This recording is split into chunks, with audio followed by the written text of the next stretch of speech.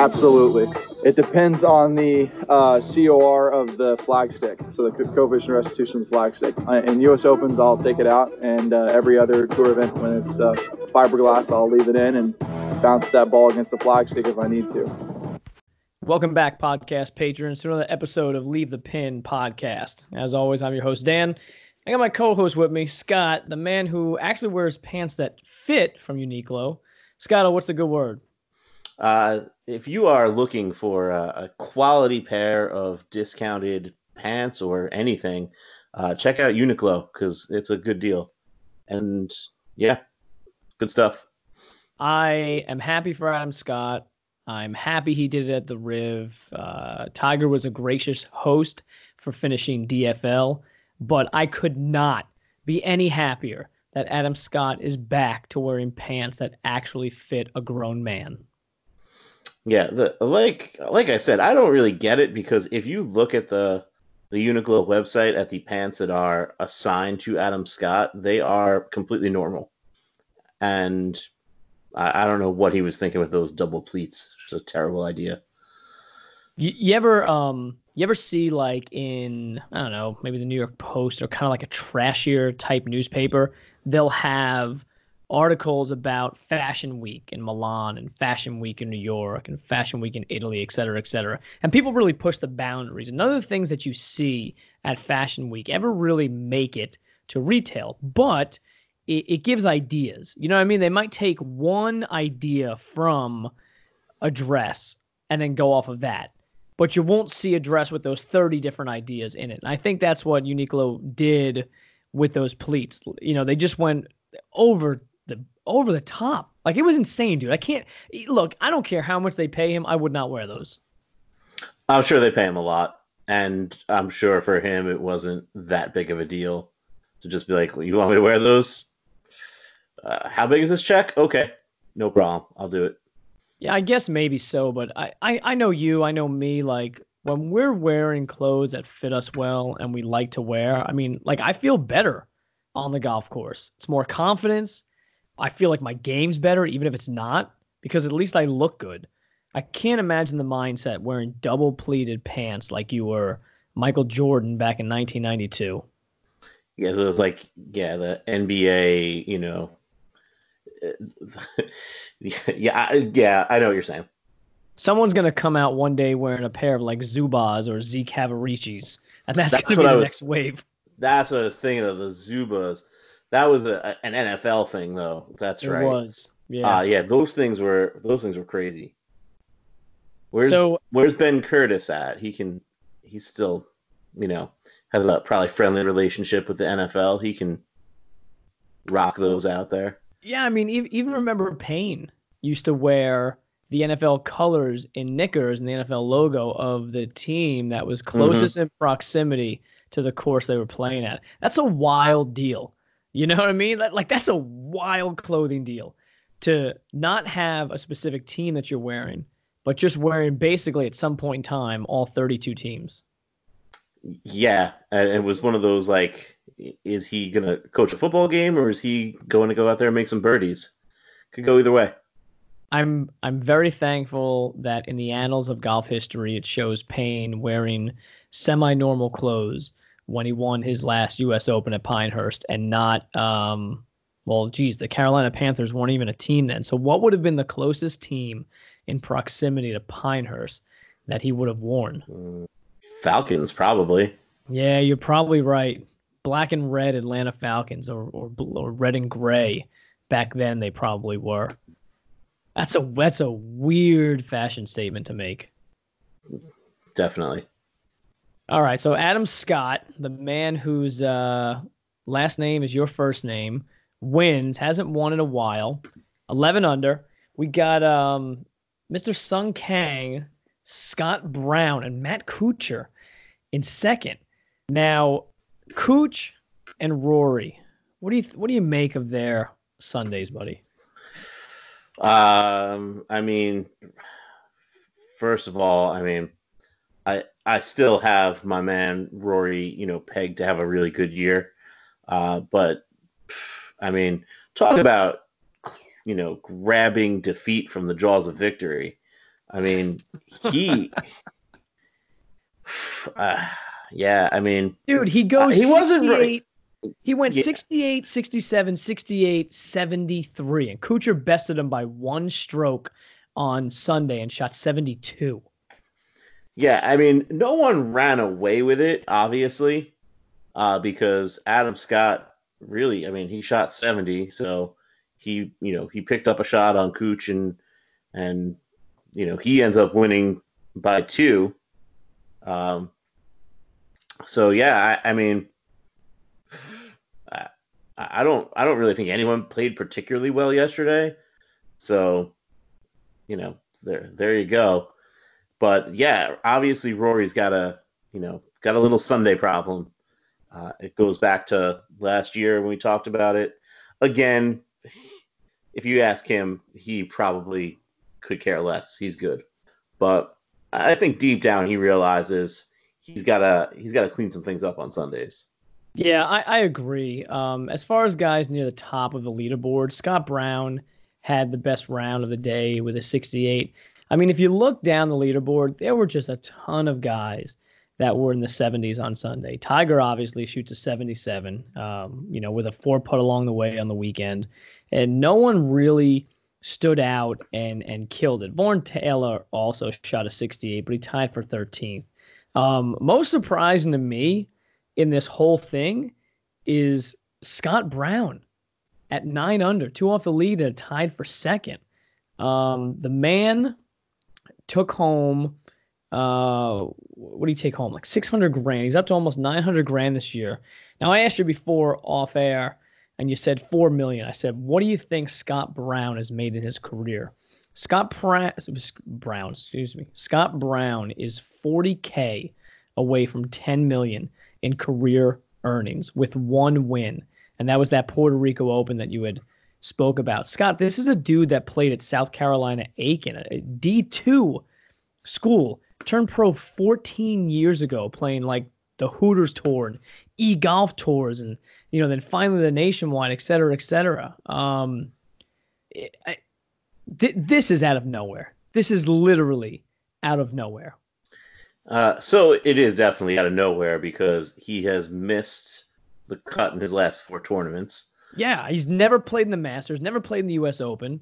The only Open Championship he played in 13, he missed the cut. His best major finish ever is a T13 at the PGA Championship in 2017. He lost a playoff with Killer Kisner against Jonas Blixt and Cameron Smith in the Zurich Classic, the Walk-Up Music Classic in 2017.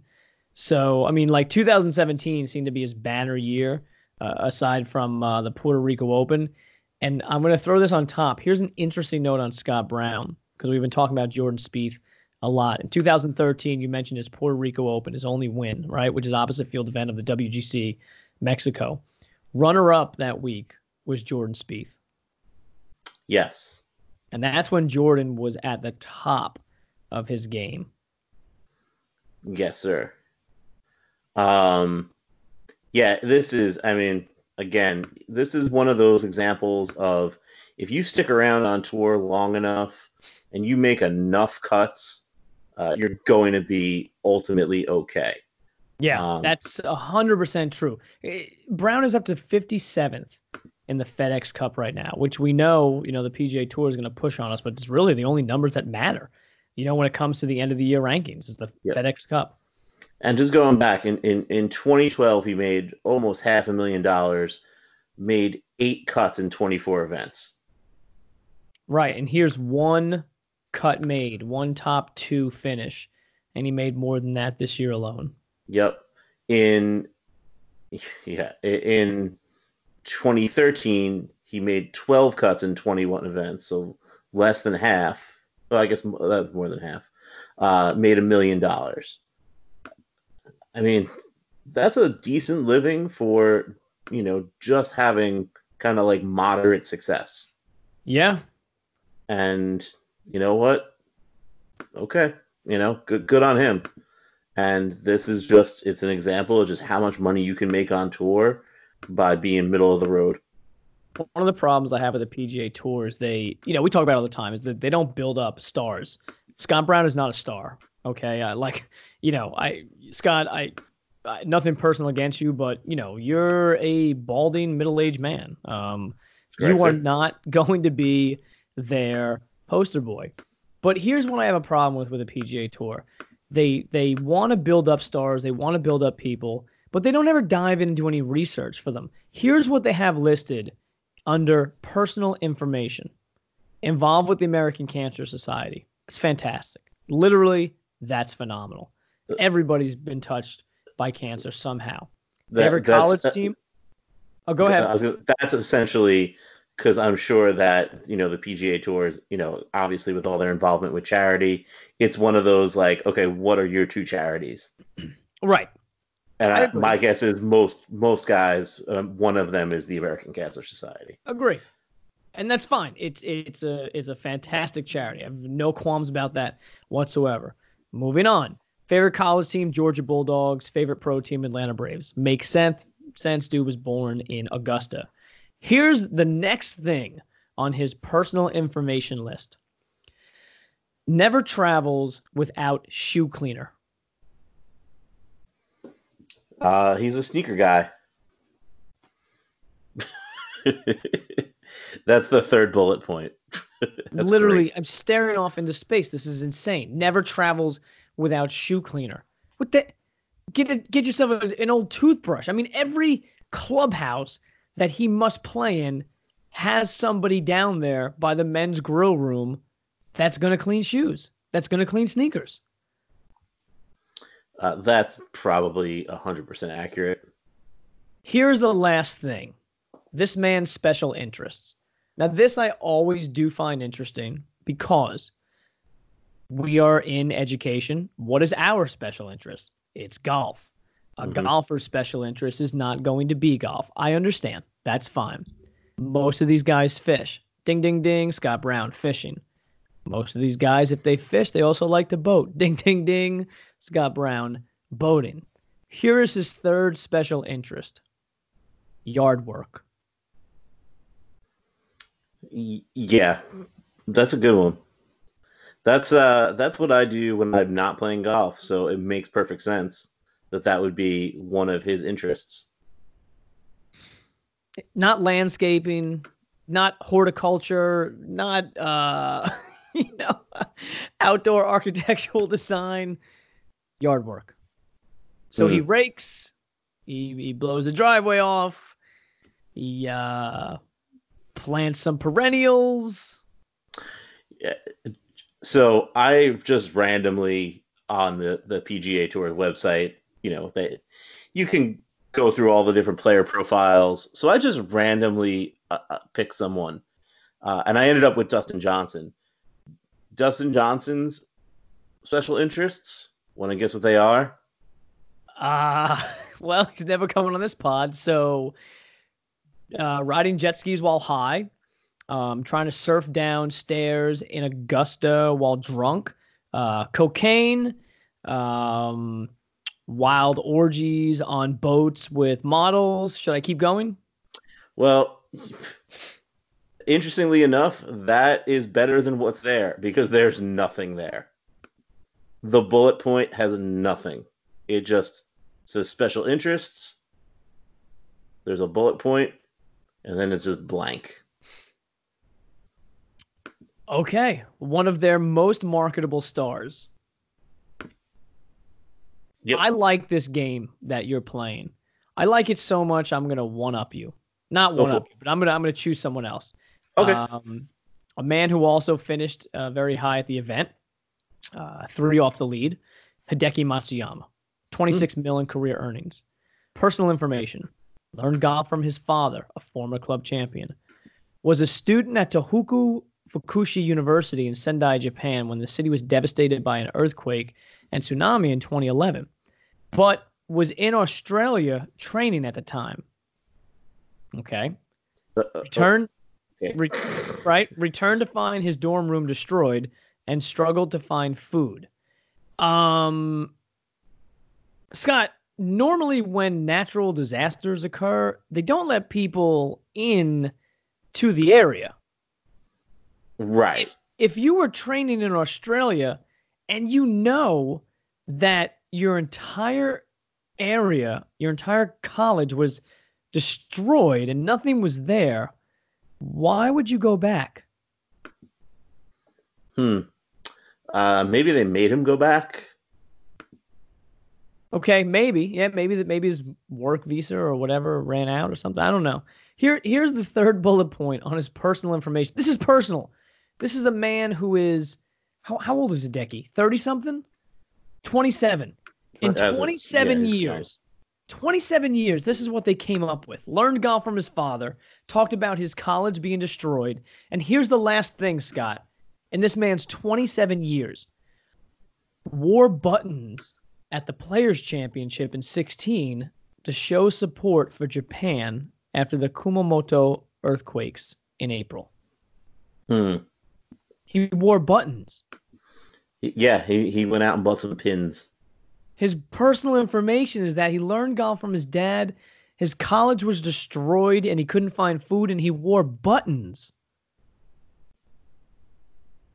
Do you think anybody that works for the PGA Tour social media and website has spoken to these individuals ever?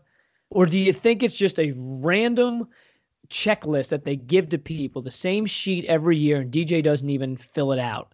He just crumples it up and throws it away. Or like the USGA distance report. He looks at the email and says, 10 pages? Delete. I'm not reading it. Well, I don't know about that, but so I just checked Phil Mickelson because that was bound to be hysterical. It's actually not. His special interests are all sports, especially football and flying. Okay, that's BS because right now on Hideki's page, special interests, all sports. Now, you would think, though, that with someone like Phil Mickelson, this would be updated on a fairly regular basis. However, that would make sense. Under personal, like 8 bullets down, there is a description of Phil Mickelson Design's first golf course project, Whisper Rock, opened in 2001. The latest project, Mickelson National Golf Club in Calgary, Canada, is scheduled to open in, guess what year? 2015.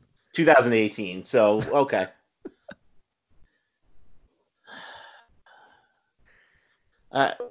Why is it everyone do this angry at the PGA Tour? The biggest golf tour in the world.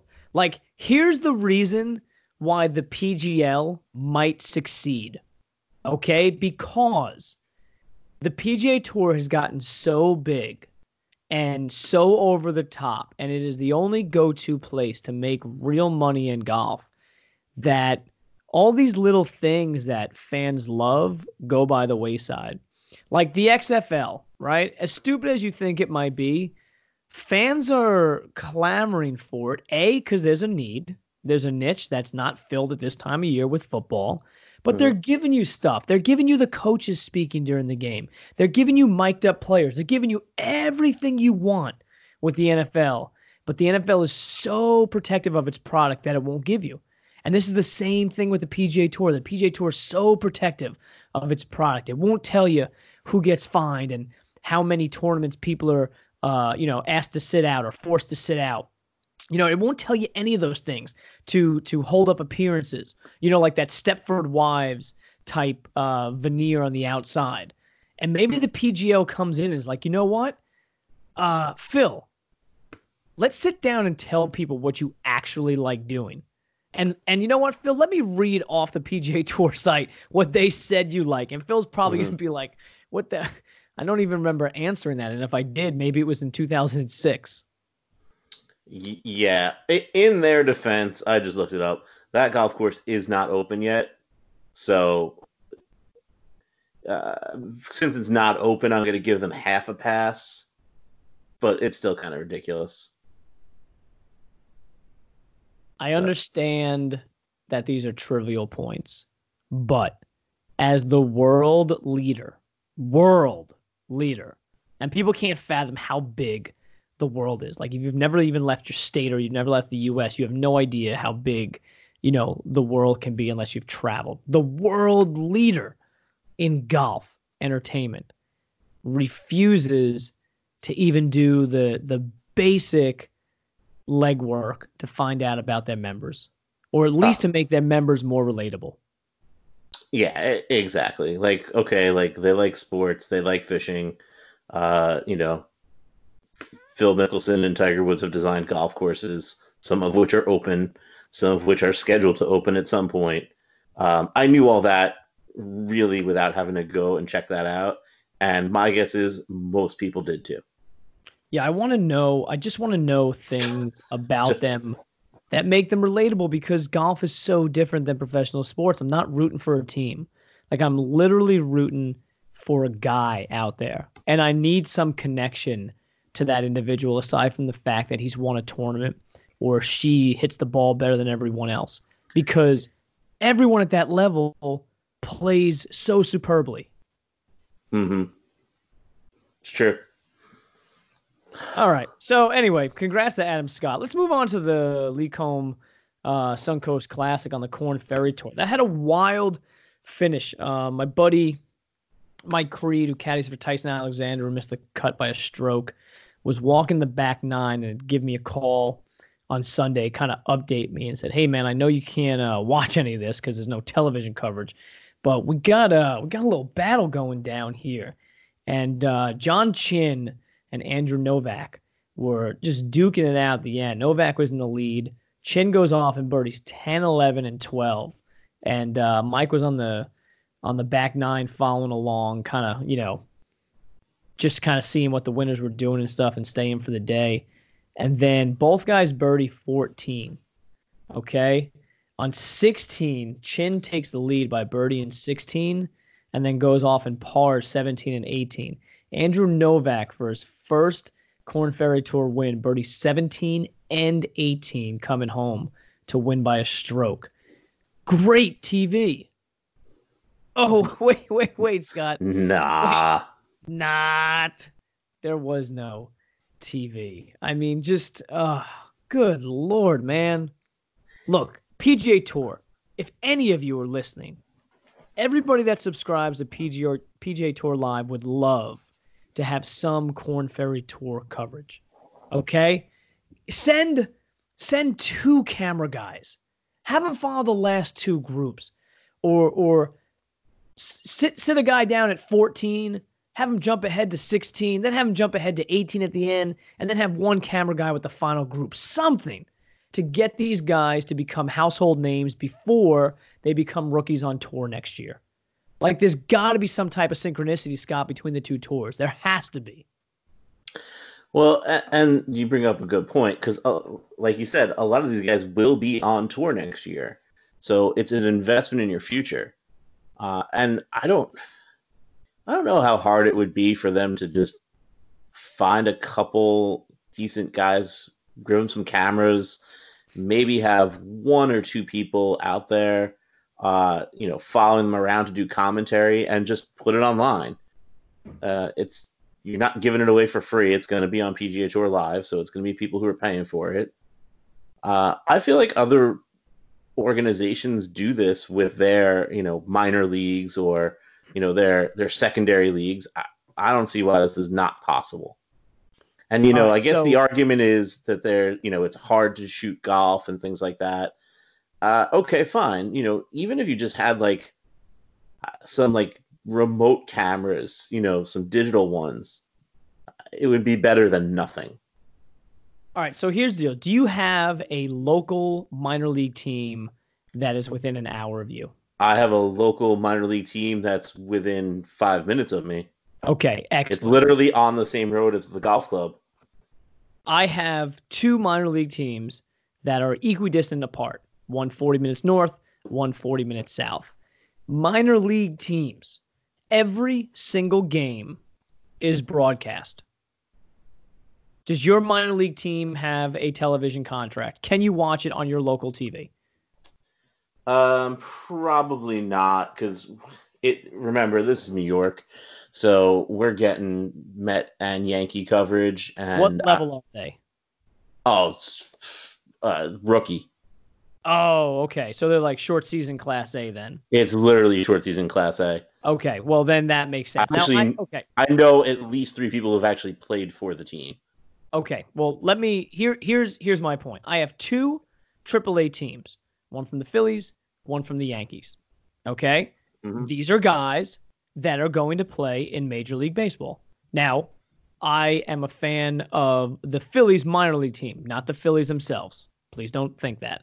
But I follow the Phillies minor league team because they're close. It's the stadium that we like going to. The kids love it. I love it. It's one of my favorite things to do in the summer.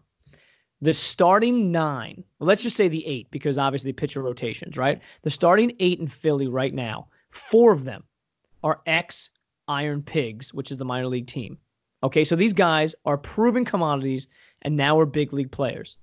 Let's rewind to last year on the Korn Ferry Tour.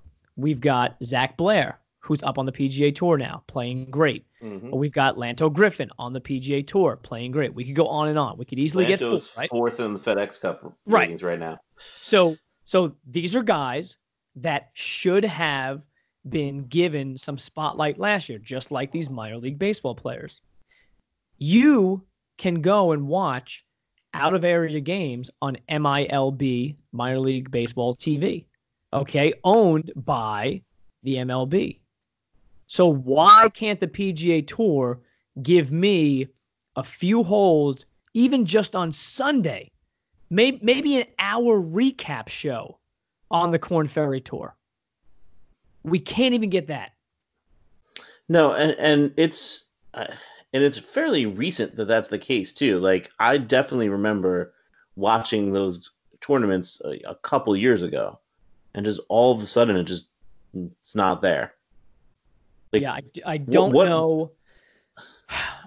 What is the Golf Channel or NBC Golf, like? What are they showing on a regular basis that's more important than that? Oh, Bagger Vance. So that's the point I was trying to make, is like, how many times can you show Tin Cup? Like, it's a great movie, but enough already. But you're telling me that you don't have enough resources and enough educated, hardworking people to put together an hour recap show from the Korn Ferry Tour? You can't give me 20 minutes of what happened Thursday through Sunday, a 10-minute piece on the course and the region of the country they're playing in, because they can easily spotlight some great areas of the country which the PGA Tour does not reach. Then you have a 10-minute segment on the sponsor and what they do in the area, 5 minutes that you give to the winner. So now the winner knows that, hey, I'm going to be on national TV, or at least, Golf Channel, and I get my 5 minutes of fame there. And then you give 10 minutes preview for the next week. And there you go. There's an hour of Korn Ferry coverage. We stop bitching and complaining. New fans are made. Tournament revenue increases. Fans come out. We just solved the problem of the Korn Ferry Tour. You're welcome, PGA Tour. Yeah, well, again, if they listen to us, we'd solve all their problems, but they don't want to listen to us. I'm gonna let out a little secret right now, Scott. Okay, for people go for it this far in. Sometime this week, I'm not going to mention the day, I have a conference call with the Savannah Golf Championships. And that is to obviously celebrate our 1-year anniversary, and we'll get to that in a second, because it started at the Savannah Golf Championships. But to also see what role Leave the Pin podcast can play in helping the Savannah Golf Championships expand down there, and what we can do as far as in a social media role to spread the word.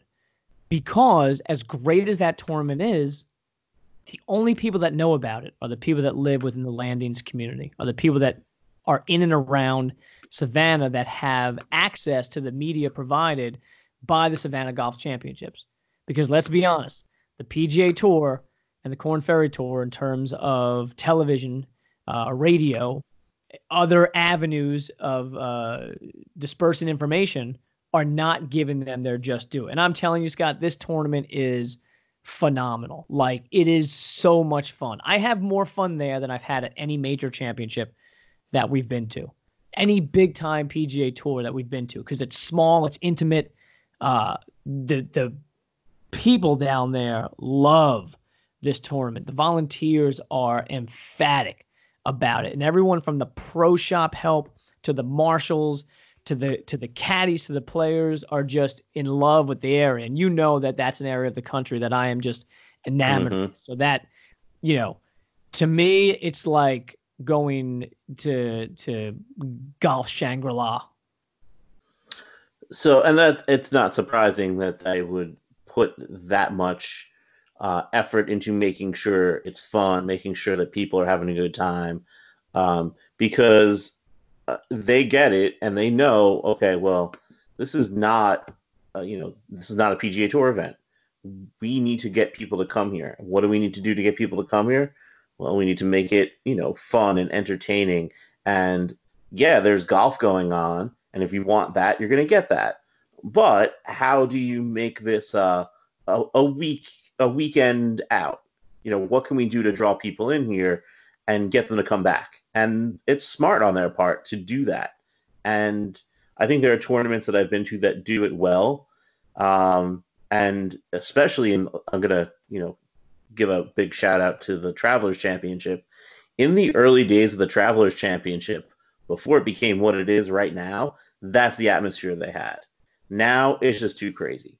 But back in the olden days, they had like this really nice fan zone. I feel like they definitely took care of the fans. There was Travelers employees around handing out sunblock and lip balm and all that. That's gone away as it's gotten crazy and gotten a lot more corporate.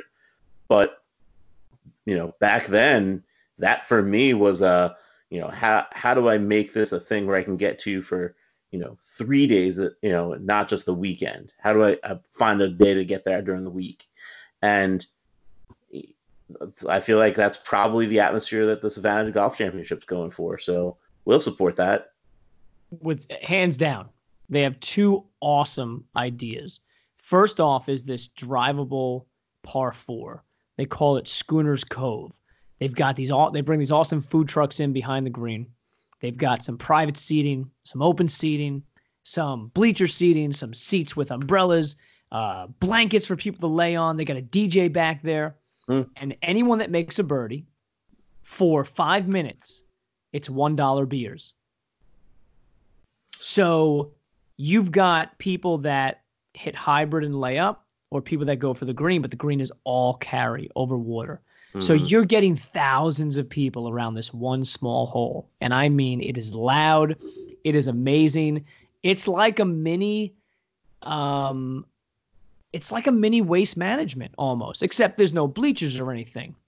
You got guys in the bleachers there gambling on the wind, on how many people, of this threesome are going to hit the green, or twosomes on the weekend. You got the bar going crazy. Some of the best barbecue I've ever had down there. And if you want that excitement, well, you hang out at that hole. If you want regular, silent tour golf, then you follow on all the other 16 holes, or 17 holes, excuse me. On Saturday, they are enormous with their Servicemen Day. They have guys parachuting and have helicopters. They have tanks on the ground. I mean, like, you could bring a kid that doesn't like golf because the dad does or the mom does, and be like, hey, instead of coming to a golf tournament, you want to go sit in a tank? You want to see a guy jump out of a helicopter?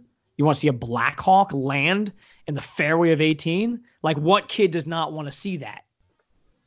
I think I kind of want to see that. I want to see it too, and I wasn't there last year on Saturday because I did all the practice round stuff for media. But it's things like that bring the community together. And they played at the Landings Club, which has 6 courses. They play on the Deer Creek course, so you've got mostly retired individuals that love to volunteer, and they almost have too many volunteers. Like, what a great problem to have. I met a few people, and just talking with them, perfect. Here's a great story. I come out of talking with one of the assistants. I believe his name was Joe. I have to look it up, honestly, before I go back. Great kid. And I bought a hat for my boys, and I come out, and I was going to just check the bag because I didn't want to carry it around.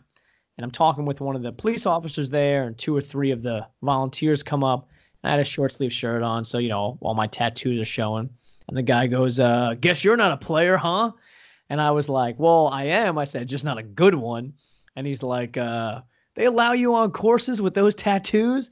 And, whatever. You get that a lot. And Right. I was like, well, I said, if they don't, I'll just kick their ass. And the guy's like, oh, that's my man, And then all of a sudden, he's my best friend.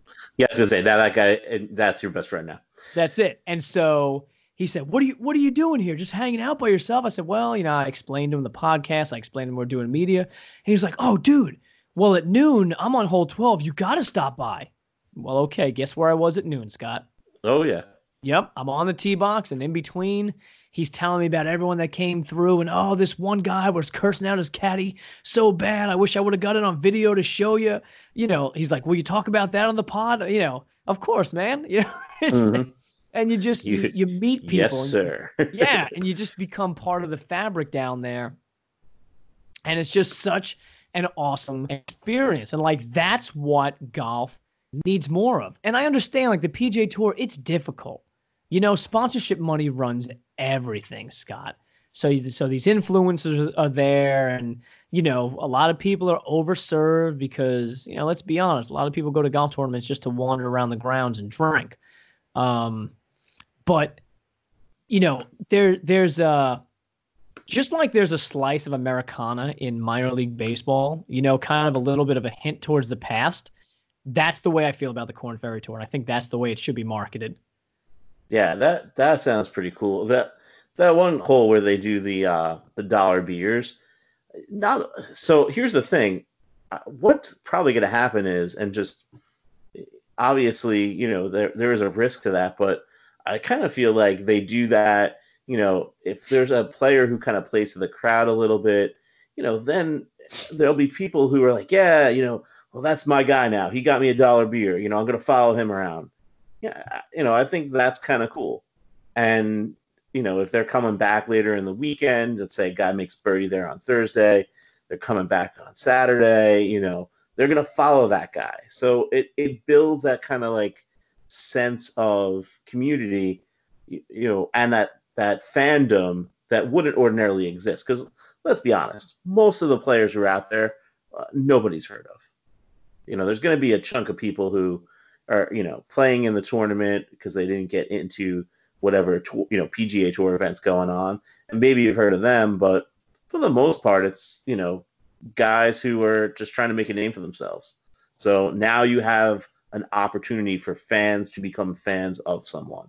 So that's kind of cool. Right. And that's what pro golf needs more of. These guys can only reach so many people through social media. And believe me, it is a lot. But you need to be like a politician almost in golf. You need to be on the grounds. You need to be politicking and selling yourself, And when tournaments give you a platform like that, I think it's super important for these guys to take advantage of it. Because let's be honest, you're probably going to see 300 to 400, maybe 500 different guys, different individuals play on the Korn Ferry Tour this year. 25 of them are making their way up to the PGA Tour. That is it. Right. 20, an extra 25 to 50 will have full status next year on the Korn Ferry Tour. But again, without any media and without people seeing these guys' faces day in and day out, how are people expected to know them? How are people expected to care about Andrew Novak? I mean, why does anyone care about any of these guys? Right. When you don't give them the platform. Yeah, or, I mean, even the guys who, let's just pick a random player. Why would anyone really care about Justin Thomas that much? I mean, he's definitely a nice guy, but in the end, he's youngish, so it's not like it's going to be someone, oh, my dad rooted for Justin Thomas, like you get with NFL teams or baseball teams or things like that. He's a guy who, you follow on Instagram. It's a good follow, things like that. But in the end, the reason people follow him and like him is most likely in a lot of cases because he does cool things like sign hats for kids and stuff like that. That's what builds fandom. So this gives, it's an opportunity for people to showcase what they're all about.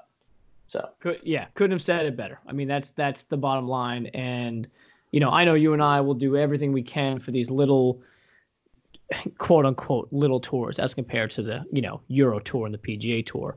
But I'm all about helping out the Korn Ferry Tour because the play is phenomenal. I mean, we have personal connections out there to people, and it's something that needs to be shown to the world.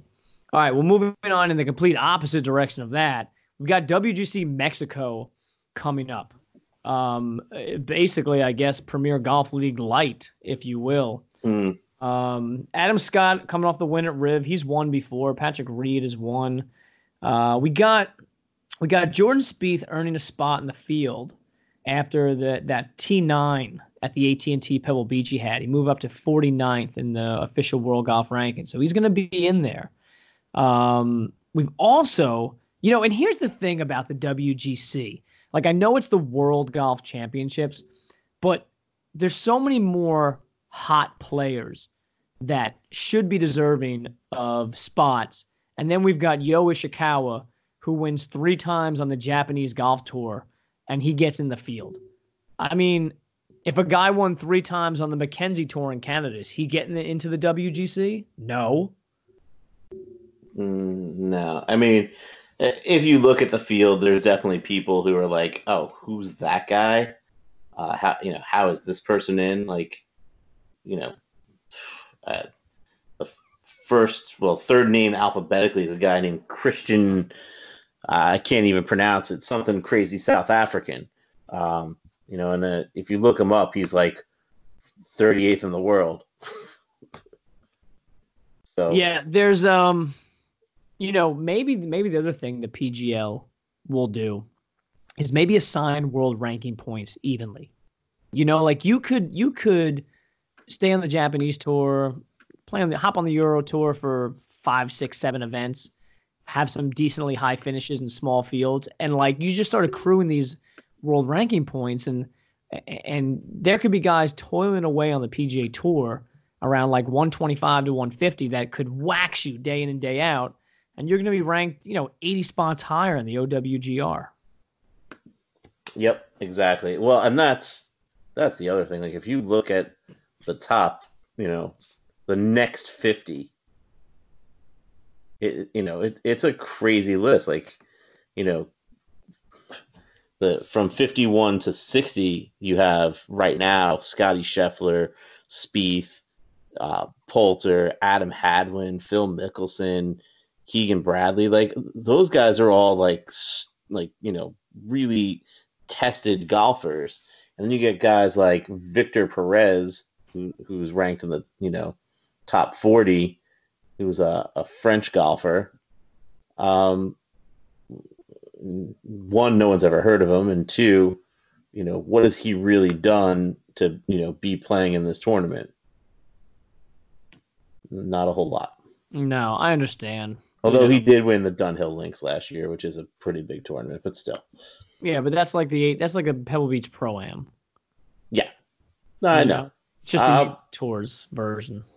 Yeah, I mean, it gets a couple guys like Rory played in it, and Tony Finau played, Luke Donald, but it's not the same as playing in a full field PGA event. So yeah, no, I agree with that. You get what I'm saying? Oh, for sure, I do. So they're playing at the Club de Golf Chapultepec, 73.45 yards, par 71, 4th year in a row they're using this Alex Smith design. PGA Tour is trying to force down the storyline down our throats that Rory McIlroy is looking to become the second player to complete the WGC Slam by winning all 4 World Golf Championships events. DJ did it in 2017. I find it very hard to believe that Tiger has not won all 4, unless I don't know. It's so stupid. They have all these the names change. Tiger holds the 72-hole record, which was completed at the Grove in 2006. I don't remember that at all. But that was when it was a different World Golf Championship exactly. event, probably. That's what I'm saying. Then the Chapultepec record is 263. DJ did that last year, which, is no surprise. The tournament's only been around for 4 years. So the reason that Tiger has not won the World Golf Championship Slam is that because he hasn't won the China one? He has not won the China one. He's only played it twice. But that's stupid because the China one wasn't even around. Like that's and this goes back to like the naming of things. Do you know what I mean? Mm-hmm. Like what's a major? Why do we have 4? Because some columnist back in the day decided, or Arnold Palmer said that these 4 were the major championships, and then some columnist put it out there, in a newspaper. Like why are these WGCs more important than the original WGCs? Well, it's all the same WGCs. They've just changed names so many times. They're still. So, for example, this one, the Mexico Championship, used to be the American Express Championship. So where was it held? So the year in 1999, Tiger won it at. Well, the first 2 events were held at Valderrama. Yeah, so that like it's like don't tell me that you can compare Valderrama to Chapultepec. Yeah, so Valderrama, it was in Harding Park one year. Then there's no credibility. Then if you're just going to throw it in different countries because of sponsors, like it's just stupid. Well, then it was at Doral. This is the it used to be the Cadillac. So then it was at Doral for a while, and then then it was at Doral for a while, and now it's at Chapultepec. Well, I'll tell you what, that's gone downhill. Oh yeah, well, yeah. But if you go, if you're at Valderrama, Harding Park, Doral, and now you're at Chapultepec, Mexico. Yeah, that's gone downhill. Yeah, on the side of a mountain, basically. I don't know what to tell you, man. It's like, it's so here are the 4 WGCs as they stand right now. The Mexico Championship, which we have, the Dell Technologies Match Play, which has always been a match play. Obviously, it hasn't always been sponsored by Dell. It used to be in the Arizona desert. Now it's in Texas, right? I think. The FedEx St. Jude, okay, that happens because of FedEx. Simple as that. And then the HSBC Champions, which is held over at the smog capital of the world. Mm-hmm. So that's the Slam they're talking about. Well, 5 years ago, the Slam could have been different. 5 years before that, the Slam was different. When they first started the WGCs, the Slam was different. It's all money, man. That's all it is. But for the tour to try to force down our throats that Rory's going for the WGC Slam, that's stupid. Yeah. So the HSBC started in 2005. So Tiger had at that point had already won the we'll call it the Slam, had already done it twice of the other 3. There you go. So good job. More PGA Tour media hype for their own boy, the king of the PGA Tour, Rory. Hey, just see the coronavirus is. Speaking of the HSBC Championship, will it happen this year? The coronavirus has canceled on its own. The coronavirus has more pull than the Premier Golf League as of right now.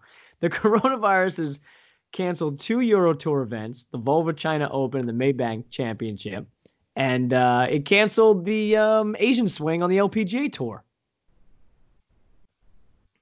Yeah, I don't want to. I don't want to say the wrong thing here because people get offended, but I get it. I feel like a lot of times things outside the U.S., you're taking a chance on whether or not you're going to get U.S. players to play in it. Oh, that's not what I thought you were going to say, but yes, that is a fair assumption. What did you think I was going to say? I thought you were going to say China just has the craziest diseases and outbreaks, and we got the avian bird flu from them. We've got the coronavirus now. Well, you get that. I mean, and it's not just China, because you had the Olympics in Brazil, which all these people, Zika virus, all the players pulled out because of the Zika virus. There's all sorts of things that again, when you start doing things outside the United States, you run the risk that people, from the United States or from, other parts of the world where healthcare and things like that are similar, you run the risk that people just aren't going to go. So yeah, and I don't think you can blame them. Again, we say it all the time, these guys are independent contractors. I mean, if I didn't have to contractually be at a tournament and I could be somewhere else at a safer tournament, I mean, like, I've got kids, I've got a wife, I mean, I've got friends. I don't want to infect people. I don't want to get sick and die. I don't think it's crazy for these players not to go. Right, and especially when there's, travel warnings and things like that to a certain place. Like, is going and playing golf really worth potentially getting a life-threatening illness? Right, and it's not. It's not. I'm going to say no. No, once you break it down in its simplicity, it is a game and nothing more. Right. I do feel bad for people who maybe needed that tournament to continue to make a living, but again, it's not worth risking your life for it. Right, and the thing is, the entire tournament itself is canceled. So there's not like some people can make money from the tournament and then others can't. No one's benefiting from it at all. I feel bad for those communities and the organizations that benefit through whether it be donations or grants or community fundraising, et cetera, that's a big loss. Imagine, here's a perfect example. Like on the PGA Tour, there are people at tournaments and their entire job working for the PGA Tour is one tournament a year. That is their job. Planning and coordinating that one tournament. Imagine doing work for 9.5, 10 months, and then the PGA Tour saying, oh, hey, the Sanderson Farms Classic is actually going to be canceled this year, so we don't need you anymore. Right. And it's happened. I mean, there was like 3 years ago, I think they canceled the Greenbrier. Right, when all that flooding. Yep. Obviously things were canceled around like September 11th. That's obviously going back pretty far, but right, the Ryder Cup, et cetera, et cetera. So it does happen, and it does happen everywhere. But yeah, you're absolutely right. Like that's like essentially what you've devoted your entire career to, and then it's just gone for a year. Like all that work, all that effort, all those arrangements that have been made, all those checks that were cashed, because obviously sponsorship deals and things like that stuff, all you got to refund all that money. I've already purchased tickets for the 2 tournaments here. Like if those were canceled or moved, like the PGA Tour is just going to send me money back. Right. Just thinking of that, it's crazy. The amount of money that has to be refunded in that situation.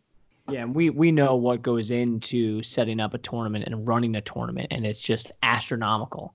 It's basically like running a professional sports team, but every single week you're doing the yearly maintenance on a professional sports team week in and week out.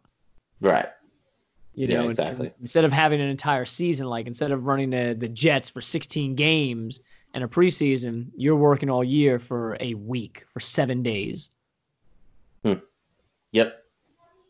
So, all right, well, what else we got for the people, buddy? Is that it?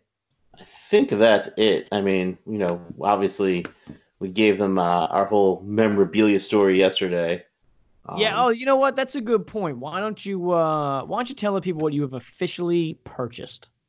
So since we last spoke, when I had purchased the almost complete set of 1990 Pro Set golf cards, last night I decided I was going to go online and also purchase the Arnold Palmer and Sam Snead starting lineup figures. And I have also been seriously considering buying some of those Tiger Woods figures because I just think those are cool. They're awesome. I looked at them today. I couldn't pull the trigger yet. I will in the future.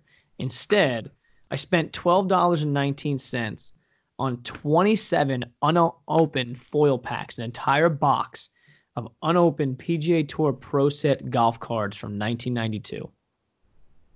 Yeah, I mean that's pretty sweet. We should open one of those on live on a pod. Obviously, it won't be live for the listeners, but for you and I will be.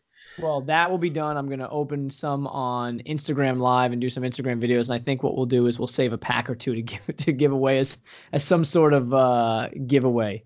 Maybe in conjunction with the 1 year anniversary. That's what we'll do. 1992 cards. Yeah, that'll be awesome. 28 years old. That's awesome. That's fantastic.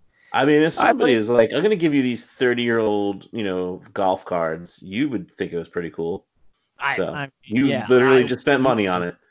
And most of our listeners would because they're kind of in the same boat as us. I think so. All right. Well, either get busy golfing or get busy dying. All right. Be good, everyone.